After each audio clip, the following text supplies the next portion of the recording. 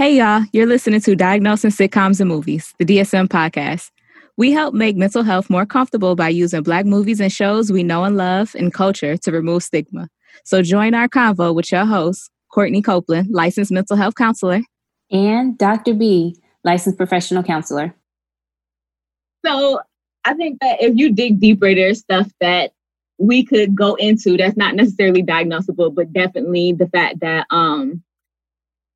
Damon was struggling and wanting to be a protector and be an example for his younger brother because his dad did die. And like, we could talk about that stuff, but diagnosis wise, the boss, he was crazy. Yeah.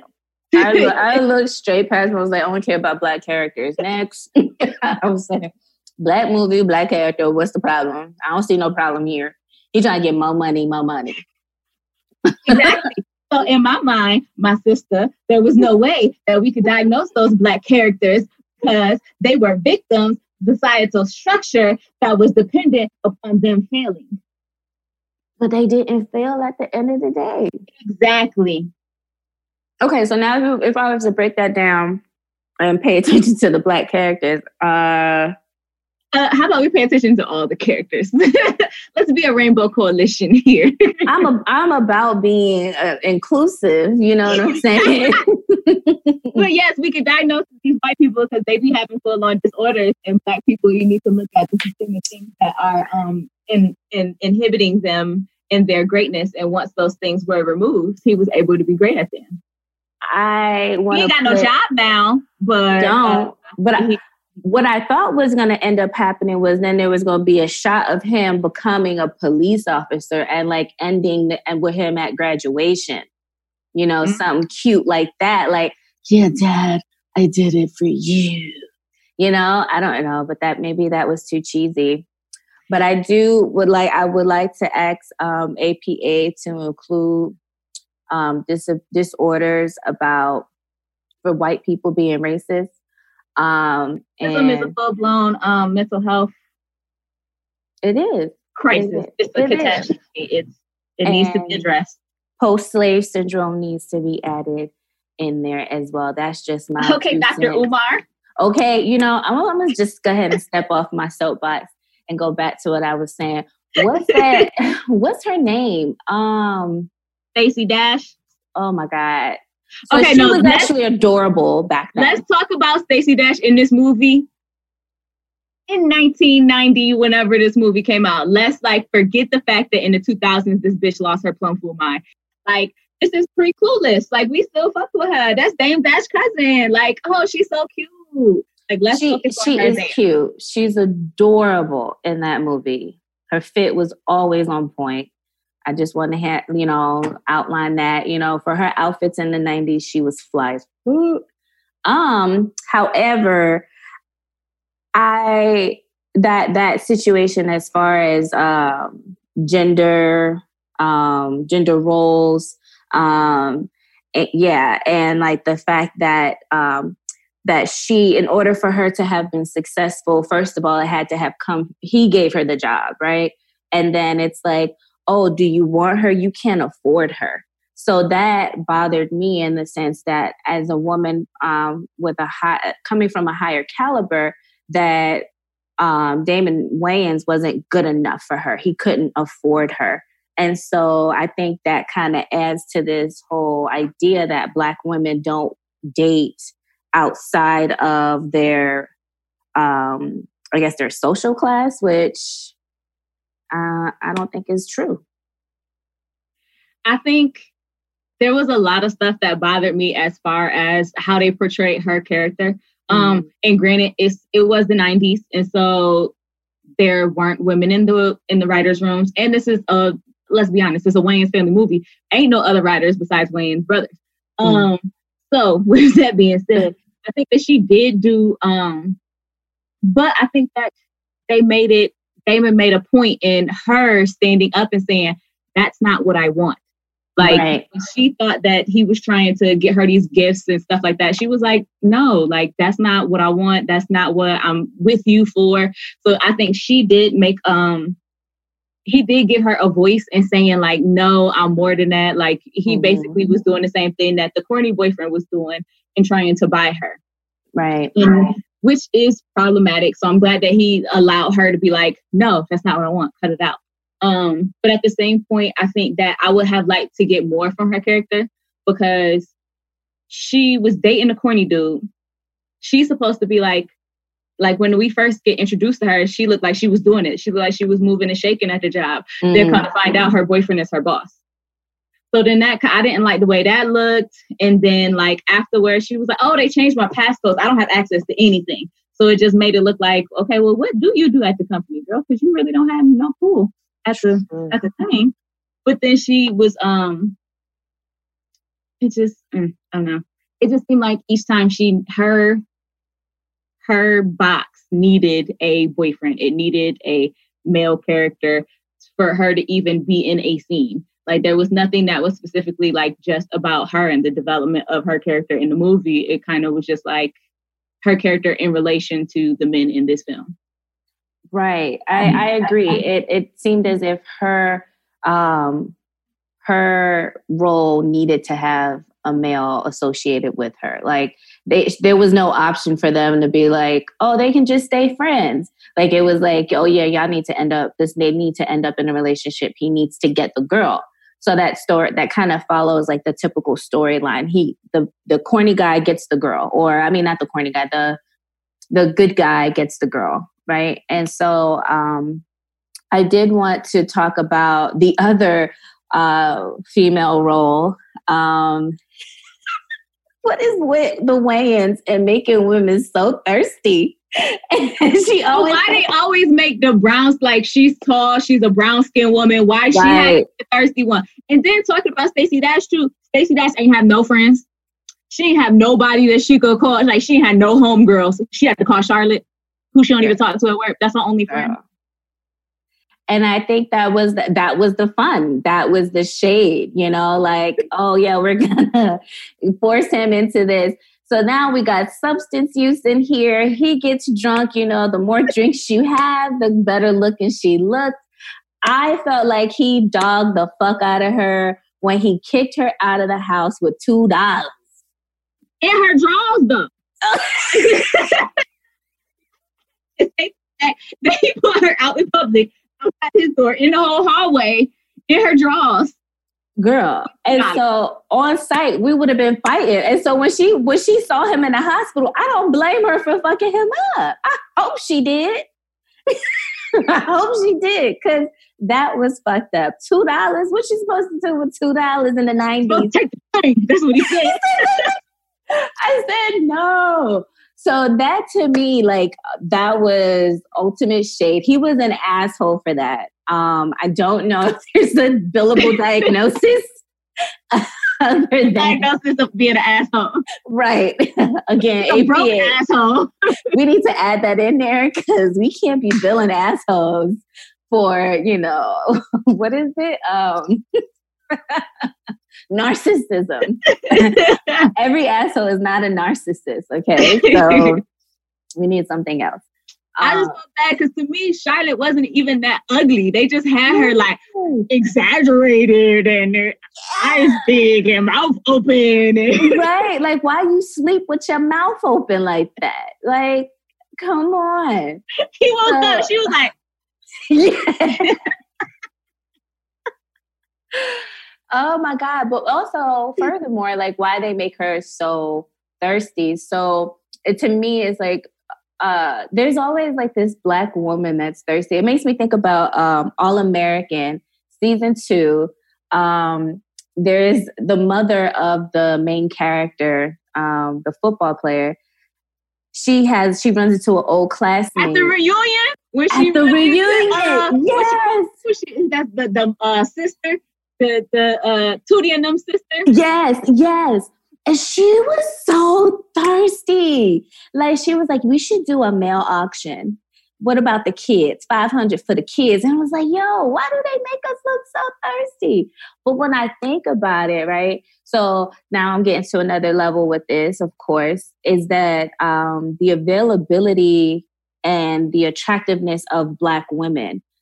So a lot of us are single and are available. And I guess to some extent, maybe our level of education, because Black women are more highly educated more than ever. And let's see, the working class women, Black women may also struggle because some men who are not making the same money may feel intimidated, feel like they're not the provider. But then also, I mean, we got to compete with the fact that in a survey that was done as far as attractiveness, Black and African American women scored the lowest. Asian, Hispanic scored the highest for a level of attraction for men across the board, no matter what race. And so that to me is alarming, in that, are we this thirsty in actuality because we're actually not as appealing in general public, like to other men? Maybe. We got the pick me syndrome. But I will give the Wayans, the whole family, their credit, because to us, when we think of the Wayans brothers and the Wayans family, we think of, oh, this big legacy, the whole family, they did all of this stuff and included their family members, and we think of them as comedy legends. But low key, They Drive was trying to do it all. Like in the 90s, if you look at their movies, if you look at Mo Money, you look at Low Down Dirty Shame, you even The Last Boy Scout, they weren't just trying to be comedic. They were trying to be action stars. They wanted to get the girl. They wanted to be the love interest. They wanted to be funny. They wanted their movies to be well-rounded and have all aspects in it. And I think that our community kind of got that, but at large, it didn't come across. They wanted them just to be funny. And so that's why I think their movies got rated a lot lower than they should have. Oh, I mean, they were trying to build a whole entire legacy. I don't feel like they probably are even satisfied with the just being comedy legends. I think they wanted to be whole, well-rounded Hollywood legends and even be bigger than they are.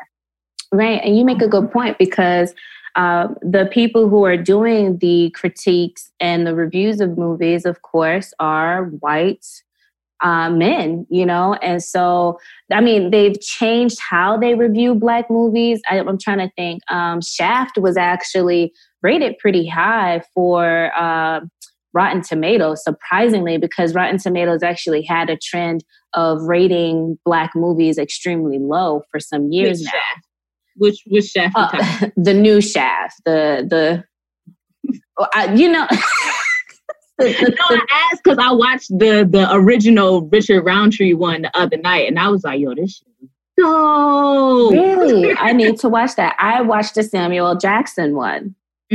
And I wish I had done the old versus the new. And I think that's something that you would probably enjoy, kind of doing a comparison. It's like the new... Coming up on the next Diagnosing Sitcoms and Movies podcast.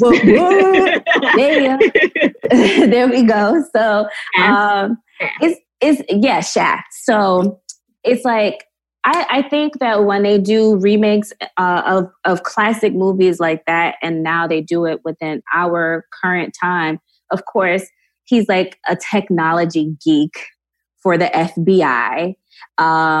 He dresses like I don't even know if metrosexual is a correct term, but he dressed like a geek squad.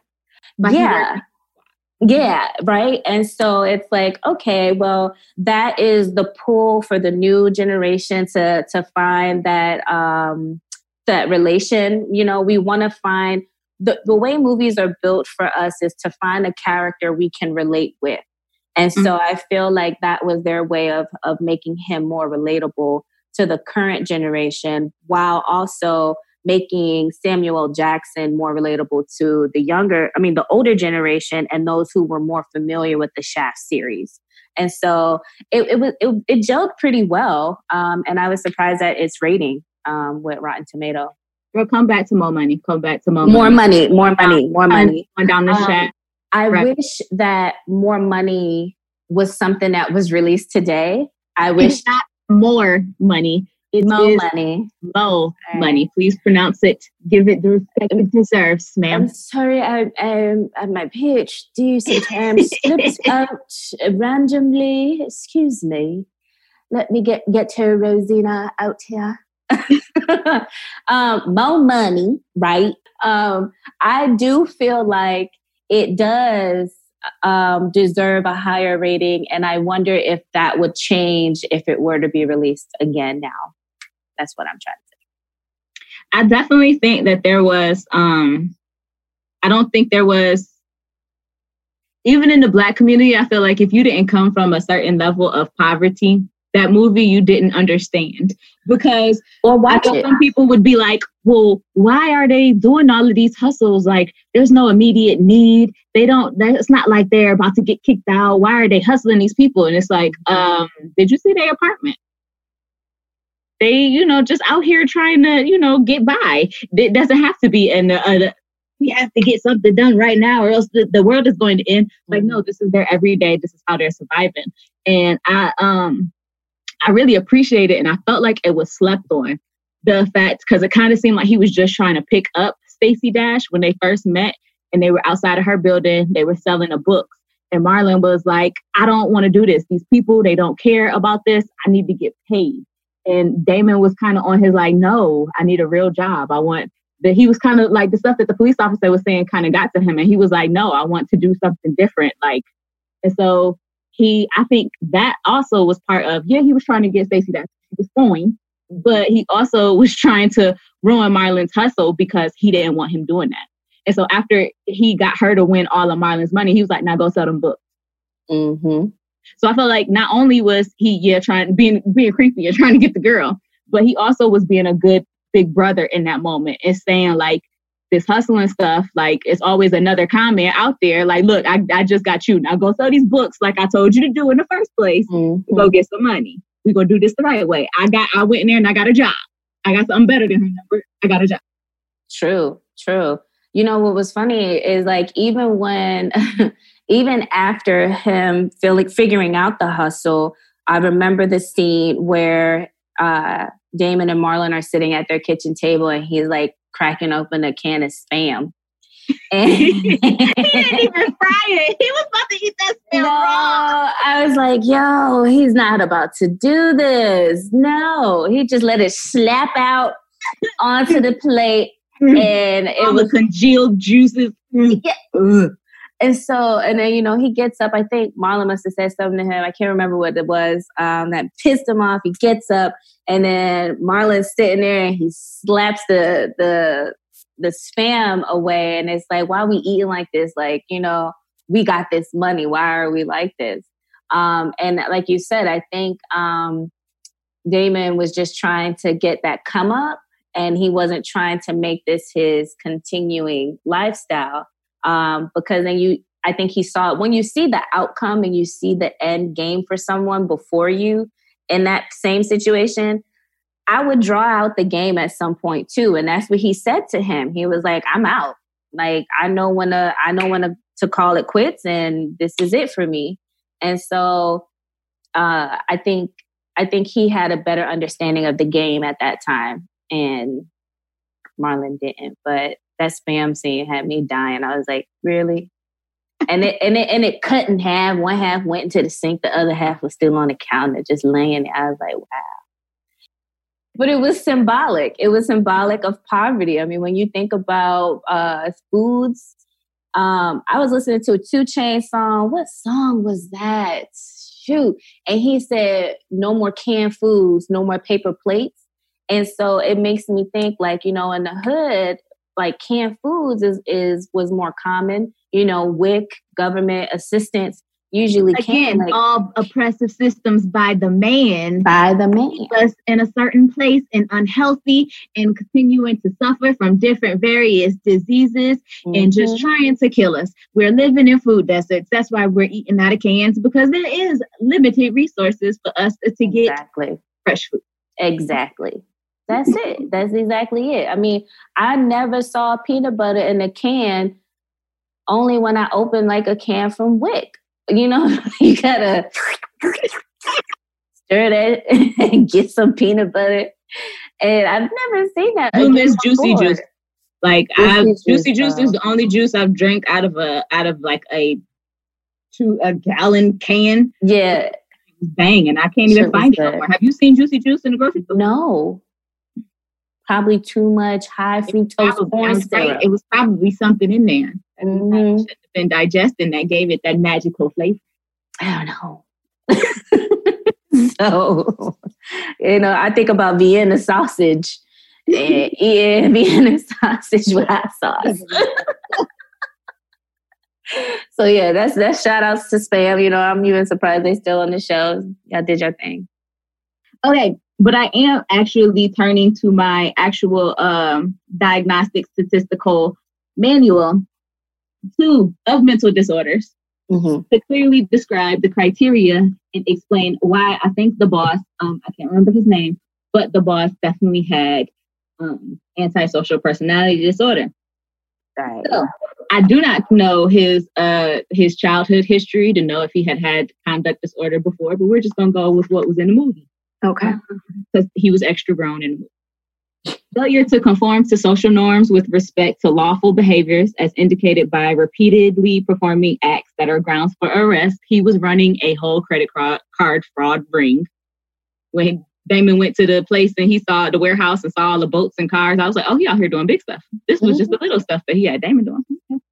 Okay. Deceitfulness is indicated by repeated lying, use of alliances, or conning others for personal profit or pleasure. Impulsivity or failure to plan ahead. Irritability and aggressiveness is indicated by repeated physical fights or assaults. We started the movie with him breaking someone's neck. Yes. Consistent irresponsibility as indicated by repeated failure to sustain consistent work behavior or honor financial obligations. That was the only one where I was like, because he was doing pretty well. He had moved up in the company. But no, and then we're looking at it on one side. So we see the success of him being able to buy these items. We don't know how he himself personally manages and handles his own money.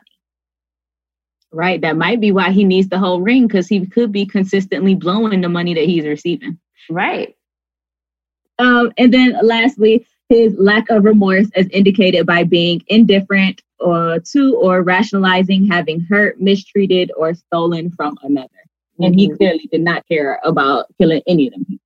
No, and it also turns out those cards were belonging to people who were deceased. And that's what the detective is like. So how can someone buy something and they're dead? He wasn't on it in the 90s. That he was just like, whoa. I think that was funny for me too. And then this big ass computer. Did you peep that? The big computer that the corny boyfriend was showing the detective to let them know, like, if a purchase is being made. And I was like, wow. And then when he was like, oh, no, I can't relate. I don't have a point of reference. I was born during the computer age. I was like, yeah, and the computers are big as you are. Okay. I was like, what technology are you so much better at? Like an like an electrical teapot? I don't even know if that was even around back then. Oh my God, that was hilarious. So watching that now, I'm like, I couldn't live in these ages. Anyway. Yes. So out of the film, well, I had a problem with. Not had a problem with. I was just confused. So he was on probation. Probation usually means no police contact. So then you get picked up and you get an actual court appearance in front of a judge. The judge says dismissed, but he still doesn't do any crime. That was not real. So do you think, because he did say when the police dude was walking him out, he was like, I appreciate it. Do you think he might have pulled some strings so that he didn't go back in? I think so, because he was a friend, son of a cop, and I think the cop wanted to... Your father was my partner. He saved my life. Right. So it's like, oh, I must protect you and keep you from out of harm's way, even though you're an asshole. So, yeah, I feel like that could be it. And let's just talk about that. The antics that wannabe attorney had, Reverend whoever. That's the pimp daddy. Ain't that who it's the dude who was beating up on his mama's sister? Can I get past the pimp daddy, please? Okay. I was like, he's sitting there like, yeah, that's some word. Like, he ain't said nothing. I knew he was going to jail. I need to fumigate my client. So you need to do what? Okay. All right. So we knew his lawyer didn't get him out of that, clearly. So somebody did. And I figured, yes, it was him, especially because they came together as they were walking out at the end. I also thought about that at the end. Like, okay, so what does this mean for him legally? Having been involved. I mean, he was not innocent at all. I mean, but he did turn into a victim. So. And so I think because the boss was no longer alive to tell the story, Damon very easily could explain it as, I did this one time, realized it was illegal, and helped you guys after him. You're welcome. True. But then he would be asking his girlfriend to lie on the stand. But I mean, she was doing everything else. And clearly she ain't got no friends, personal life, or family. So she would be down to do it because she had no depth as a woman in that film. Well, damn. So, okay. What did you think about them being gay in the jewelry store? Okay. Of course, it was stereotypical of like their behavior and the flamboyant behavior that they displayed. They're just ignorant. I just don't know. I think it's ignorant in such a smart way. I think that they are super smart in the way that they do it, but it is like just dumb. That's it. It's just dumb. And I remember... But it's done smartly. I remember, I don't know if you ever done that, take the bottom of your shirt and put it through the collar of your shirt. Oh, hoodie. I don't know if that can be done right now, but... I don't know. I'm not going to do that because things might fall out. But so I used to do that when I was younger. I didn't even realize where I got it from. I thought it was Shanae, but it wasn't. It was them. It had to have been them because they were the only people doing that. But it does make me think about why is there a need for Black men to act feminine, flamboyant, and do cosplay as women as a part of their comedy to be funny? Delve deeper. Elaborate, please. So of course, Martin and Big Mama's house. And also we're addressing the historical reference of comedians needing to be feminine or put on a dress in order to A, be funny, and B, further their career comedic in Hollywood. That to me kind of stood out when I saw that scene. It was just like, man, why is it that they have to go that way to get that type of laughter or to get a joke across? Because then it immediately took me to even white chicks, And I mean, there are probably other movies and shows that kind of had that same persona or moment where Black men are like, mm-mm. But nobody does it better than Damon.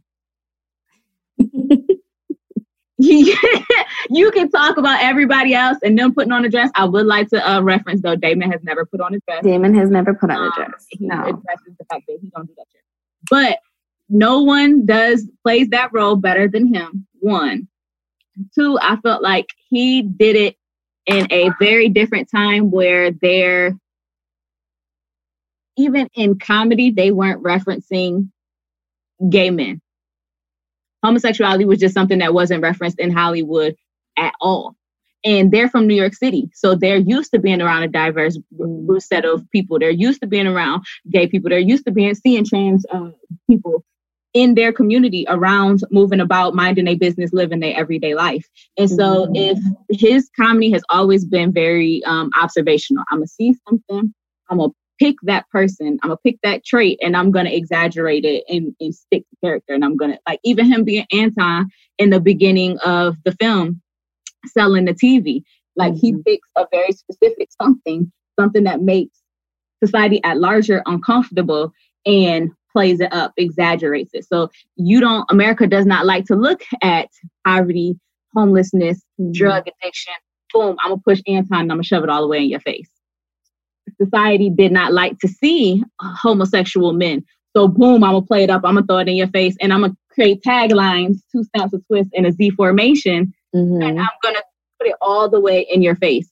So that's what I said. I always feel like, yes, it's ignorant as fuck, but it's done smartly and to where it still can be funny.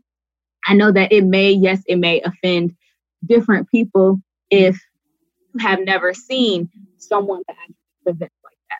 But if you've seen people who present like that, if he's been around, especially the time when he was coming up, ballroom culture, like that was a whole big thing. You got to think about his age bracket, where he is, where he's from, what he's seeing, what neighborhoods they grew up in, the projects in Manhattan. So you know that was what was around. So if you've never seen that, I can see how that one representation can be difficult for you to digest if you yourself might be a gay man and saying like, well, everyone is going to think that we present this way. And I can see how that can be problematic. Yes. But that's because people are simple-minded and they can't separate and see that there's a spectrum of personalities there. But if you have seen people who present that way, you're like, I know that person. That's hilarious. Yup, that's just what they do. And then it can be funny. And then I think Marlon, with the fluidity there and being like, sometimes you feel like a nut, sometimes you don't. You better address the fact that not only can you be gay, but you can also be bisexual. Okay, so right, he did hit that with a quickness. Sometimes I feel like a nut, sometimes I don't. With a hip thrust. Yeah. So I felt that's one thing that I appreciate so much about the Wayans family is that it is ignorant as hell, but it's always done smartly. It's always done almost a satire, and it's done from a smart place. It's not just dumb nigga shit. It's like, let me roll this out for you. Here is why it's funny. Right. And I feel like people who might not understand it might take offense. That's why I always say, like, sometimes you got to come from a certain level of socioeconomic status to fully get the joke. And if you're not from that, then you just don't get it. You missed it. I'm sorry. It's true. Sucks to be you, but this was funny. True. And them sneezing and spitting all over that white man is just hilarious to me. That part, I was like, they're so ignorant. Why? They're ridiculous. Other than that, that's the only thing that I really saw or realized about that was like, okay, yeah, they're playing on that a lot, and it was funny. I'm not gonna sit here in front, but I know that it would be controversial if that were to be redone. You know, the Wayans brothers being the Wayans brothers and who they are, though. Do you think that they would care? No, they wouldn't, and that's what I appreciate about them. No, and but you know, like you said, they're smart. So I do feel like they would bring that same energy, but with the social keep that same energy, son. Keep that same energy. So I think it would be more aligned with what we're facing. excuse me. In our current society, where everybody wants to be politically correct, you know, and I think that's the new joke or the tagline for a lot of comedians now. I mean, think about Dave Chappelle. You know, he always jokes about the political correctness, especially with the LGBT community. That man is hated by the LGBTs, and according to him, mostly the T's. Yes, mostly the T's. And it's not his fault because he can't stop making jokes about them. Bruh, we do have to talk about Dave Chappelle at some point. An analysis of this man is needed. Please, please, please, please. not of him, but his work. I mean, there's just so much to talk about. I mean, that's a whole nother episode. But anyway. So the last thing that I had on my list of just definitely wanted to talk about was the corny boyfriend. Because his jokes in that restaurant made me so angry. I said it took me down a rabbit hole, I'm not gonna lie, to where I started thinking about all sellout Black people. I feel like this is just my theory. It's baseless and it's just what I'm thinking today. It might change tomorrow. All sellout Black people suffer from dissociative disorder. And I will tell you why. They cannot handle or don't have the mental capacity to walk through life with the imposed trauma and the difficulties and maintaining the delicate balance of being Black in America. So they choose to dissociate because it's easier. Did you just drop a mic? Wow. That's how I feel about it. That's deep. You know, I always had a similar theory, but it wasn't for sellouts. It was for Black people in general, Black Americans, and that we are experiencing an identity crisis. And I say that because, you know, Africans, they're like, yeah, I'm from Africa and these are my roots. Then, you know, you have Black Europeans, you have Black Asians, you got, you know, Black Hispanics, Latinas. But then when you get to Black Americans, I know we have an understanding of our history, but not everyone is privileged to get the correct history, and they're Black, right? And it's like, it almost feels hollow in our identity as being Black Americans. And that when you think about our roots, it does go into slavery, and that comes from Africa, but we're so far removed, especially as this generation is coming, they're so far removed from that maybe we don't have an understanding of our own identity as Black people. And I think white Americans also struggle with the same thing, which is why they take on other people's cultures so much. I think that we have the luxury that there was this quote, and I don't want to say who I got it from because I don't like him no more. And you know who I'm talking about, who happened to be a professor at one point in time. But anyway, the quote has said that everyone isn't born, and like something about basically the point is being like, you're not born in Africa. Africa is born inside of you. And I feel like it's in there. It's so innate inside of us. There are so many things that we do, that we feel, that we experience that is Africa, but we have on America colored glasses that blocks us from being able to see that within us, to the point where we don't understand why we struggle with certain things.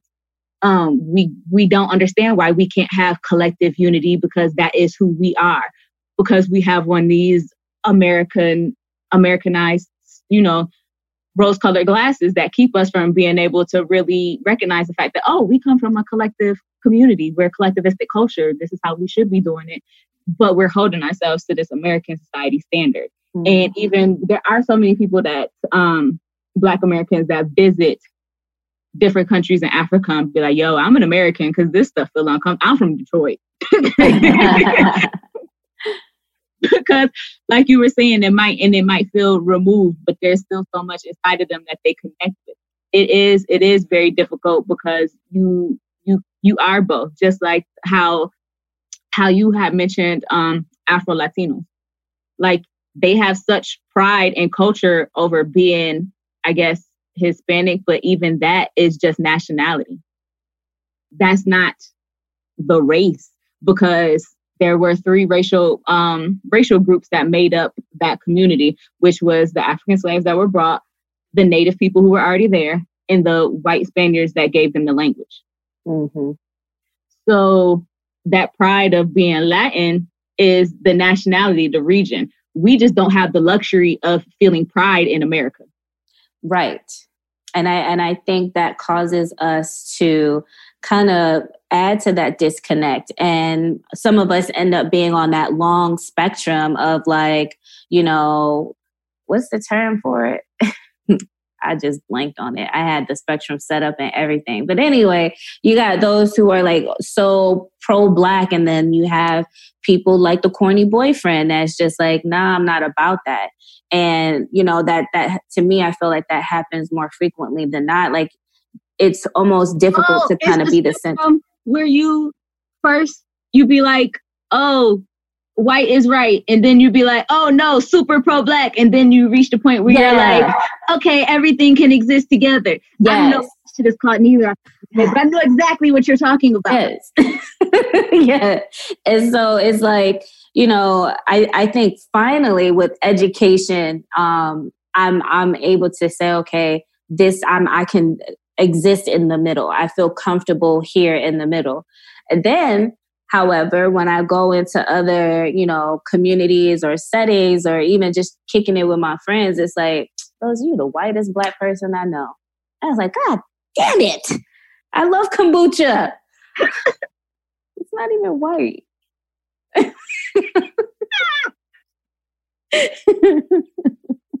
We do attribute mad Asian stuff to white people, though. Yes, you do yoga? That's white people stuff. Actually, it's not. It's just like, you know, oh, you like nature? You white. What? Black people, we used to be farmers. What happened? Why we hate nature now? No, I love vegetables and drinking water.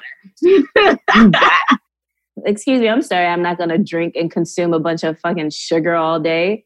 Kool-Aid is not Black. Kool-Aid is made by the white man. Talk about. It's just we've fallen in love with the oppressor. It's just because we had that shared experience. So it creates a shared experience that people want to cling to and claim something, because we feel like we have nothing to claim. So we claim to that so heavy, even though we should probably run away from that shit because it's killing us. Anywho, more money. So I feel like we should give a prognosis to two people. We only diagnosed one. We diagnosed the boss with racism because we're creating that as a mental health disorder. And we also have,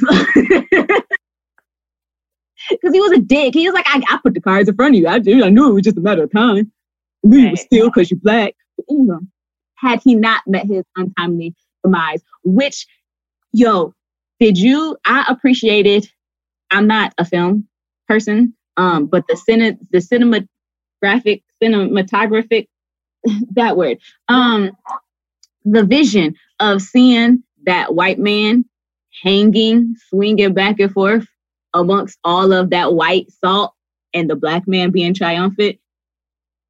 Oh, right. Right. Yo. That shit was crazy. I was like, yeah, he hung. Like, and I was like, yo, like when just that scene right there, I was like, yo, we don't appreciate the Wayans brothers. We don't appreciate. And then he spit out a bunch of rocks. To add back that comic relief. Bring back the comedic timing. I agree. Like, if you don't bring comedy right in after that, you leave white people sitting too long in that moment, it gets uncomfortable for them. So there had to be comedic timing right after that for it to be okay. It wouldn't have passed no executive boards or whoever it is that controls the movies that come out without that. Right. Just the vision of seeing that was pretty dope. But anywho, his prognosis, what would you say, Dr. Rosie? His prognosis. If he did not hang, death by hanging was not the end result. Or if somebody came and cut him down right after. We don't know. There wasn't a part. He died. He died. Ain't no coming back from that. Strange fruit. Anyway. Oh, goodness. Strange salt. He was salty. He wasn't even fruit. I think, so then, okay, I'm thinking like, okay, his prognosis would be to have a sentence of 20, no, actually he would have 25 to life because he did kill people, right? So sentences of life. Right. And so, of course, we know that they're not doing a real good job rehabilitating inmates in our prison system now. The likelihood of him getting any type of treatment is very slim.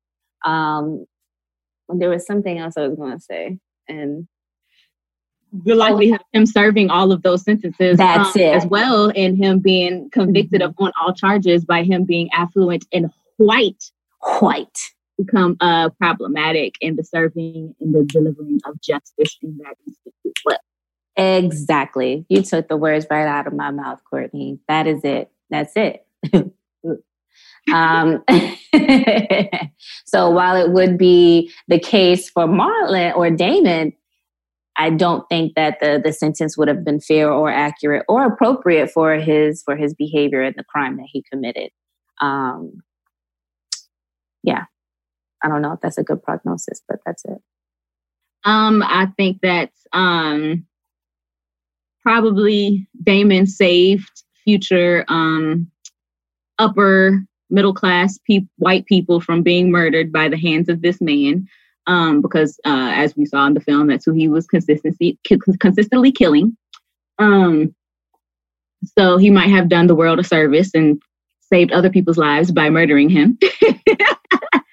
But had he not died by hanging, as you so eloquently placed it, the prognosis would have been terrible for that man. He was already had the taste of blood like a rabid dog, so he was just out here killing people, like we said, with the consistent with the diagnosis, lack of remorse, lack of care for authority, rules, laws, the disregard for all of them, and the feeling that you are above the law and you can operate as you see fit. And the satisfaction that's received from those actions, I don't think that he would have been able to, even after serving serious jail time, I think he probably would, if he was in prison, he probably would get killed because he would still be trying to con people inside of prison. And that don't work out too well in prison. People don't like being conned in prison. Those people usually get shanked unless he started some ring where he was working for the guards and was protected, which I potentially see him doing as well. And then if he was to ever be released, he would probably go back for continuing to con people again. While he was successful for a run, he kind of got took down in some stupid ways. Why go break the man's neck? He already got into a car accident. But neither here nor there. I feel like the prognosis, we could also say for Marlon and Damon as well, I feel like it did have a more positive outlook for Damon because he now was in a healthy, successful relationship. It was more healthy now. It started off kind of stalkerish, him just showing up at her place, knocking on her door and not saying who he was and entering and then sneaking kisses. But he did, once he was in a successful, healthy relationship at that point, he did want to continue to have a job. He did say he would go to jail if he did not have a job. So he had motivation to continue working. He at least could put some people down as a reference now to get another job. But Marlon, I'm concerned about Marlon because Marlon had just that hustler spirit, but in a negative way. Him saying stuff like a job ain't nothing but work. And not wanting to sell the books as a honest way to make a buck, but let me do the 3-card Molly, hustle people out of their money. I'm concerned about him. I am too. And he said that several times within the movie. And I to me, I thought it was like some sense of foreshadowing that you would end up seeing him actually working a job or because it was said so frequently. But it is concerning. And I wondered, why was that a line that was stated so much from the youngest character? Was that something that they felt that all of us feel like, work is just a job? I mean, there's honesty in there, that's a true statement. But if you're doing what you love, is it still work? Is that still considered a job? So a lot of us are fighting to do what we love and not necessarily work for the man per se. When you say that you're concerned for Marlon, I do feel like he'll continue that con type of lifestyle. I think he will continue to rob people of their money. But he would get smart with it. I feel like Marlon is like the Instagram, give me $100 and I turn it into 1,000 scammer. If I were to put it in today's term. I also feel like just nobody valued Marlon. Like, he had on a wire and was like, help me. And they didn't come in there. I felt like everybody was playing Marlon to the side a lot. And like, so that limited his self-worth. He didn't really have vision or direction on what he wanted out of life. He was really just cool with getting by. Mm-hmm. So that everyone had limited value for him. And I felt like he had limited value for himself. And so I'm just thinking about my, which direct him. If he was your client, how would you help? Tell him to get a job. He would respond by saying, a job ain't nothing but work. No, I would work with him, help him realize his self-worth, realize that he has a lot more talent and skill. The talent and skill that he's using to get his money can be used in a more positive way, that he can actually turn it into a revenue and income for himself that wouldn't necessarily end him up in jail, and realizing and laying out for him that if this continued behavior, you're not going to have a good outcome. There's not going to be a positive outcome. So what can we do to make sure that we don't end up on that with that outcome? We want a positive outcome. We want to be making money. That's what we want. We don't want to go to jail, but we want to make money. So how can we do that? And I think Marlon just needed someone to sit with him and help him see that that's even a possibility, because I'm thinking that Marlon is very one-track minded and that this has worked. It has been proven to work. So why not continue to do it? And even with the possible outcome of prison, that wasn't scary enough for him. And so maybe actually letting him dig himself a hole and help him get out. I told you not to do that. Now what are we going to do? And so we haven't seen each other in 3 months because you just got out of jail. So what do we do now? Not only did Marlon want to make more money, make money, but he wanted to make more money. Honestly, I could, because in low key, I had a crush on young Marlon as a child up until maybe the 3rd season of the Wayans Brothers. I thought he was cute. But he did look good in a suit. I would see if he would be interested in salesman and being a rep in sales in some way, whether it be used cars or appliances, something, because he sold the hell out of that damn 2 cinder block pretend television. If you could do that, bruh, you could sell anything. Facts. So, with that being said, thanks for joining us this week on Diagnosed Counts and Movies. As always, subscribe to the show to catch every new episode and leave us a review so we can continue to bring you fresh new content. All right.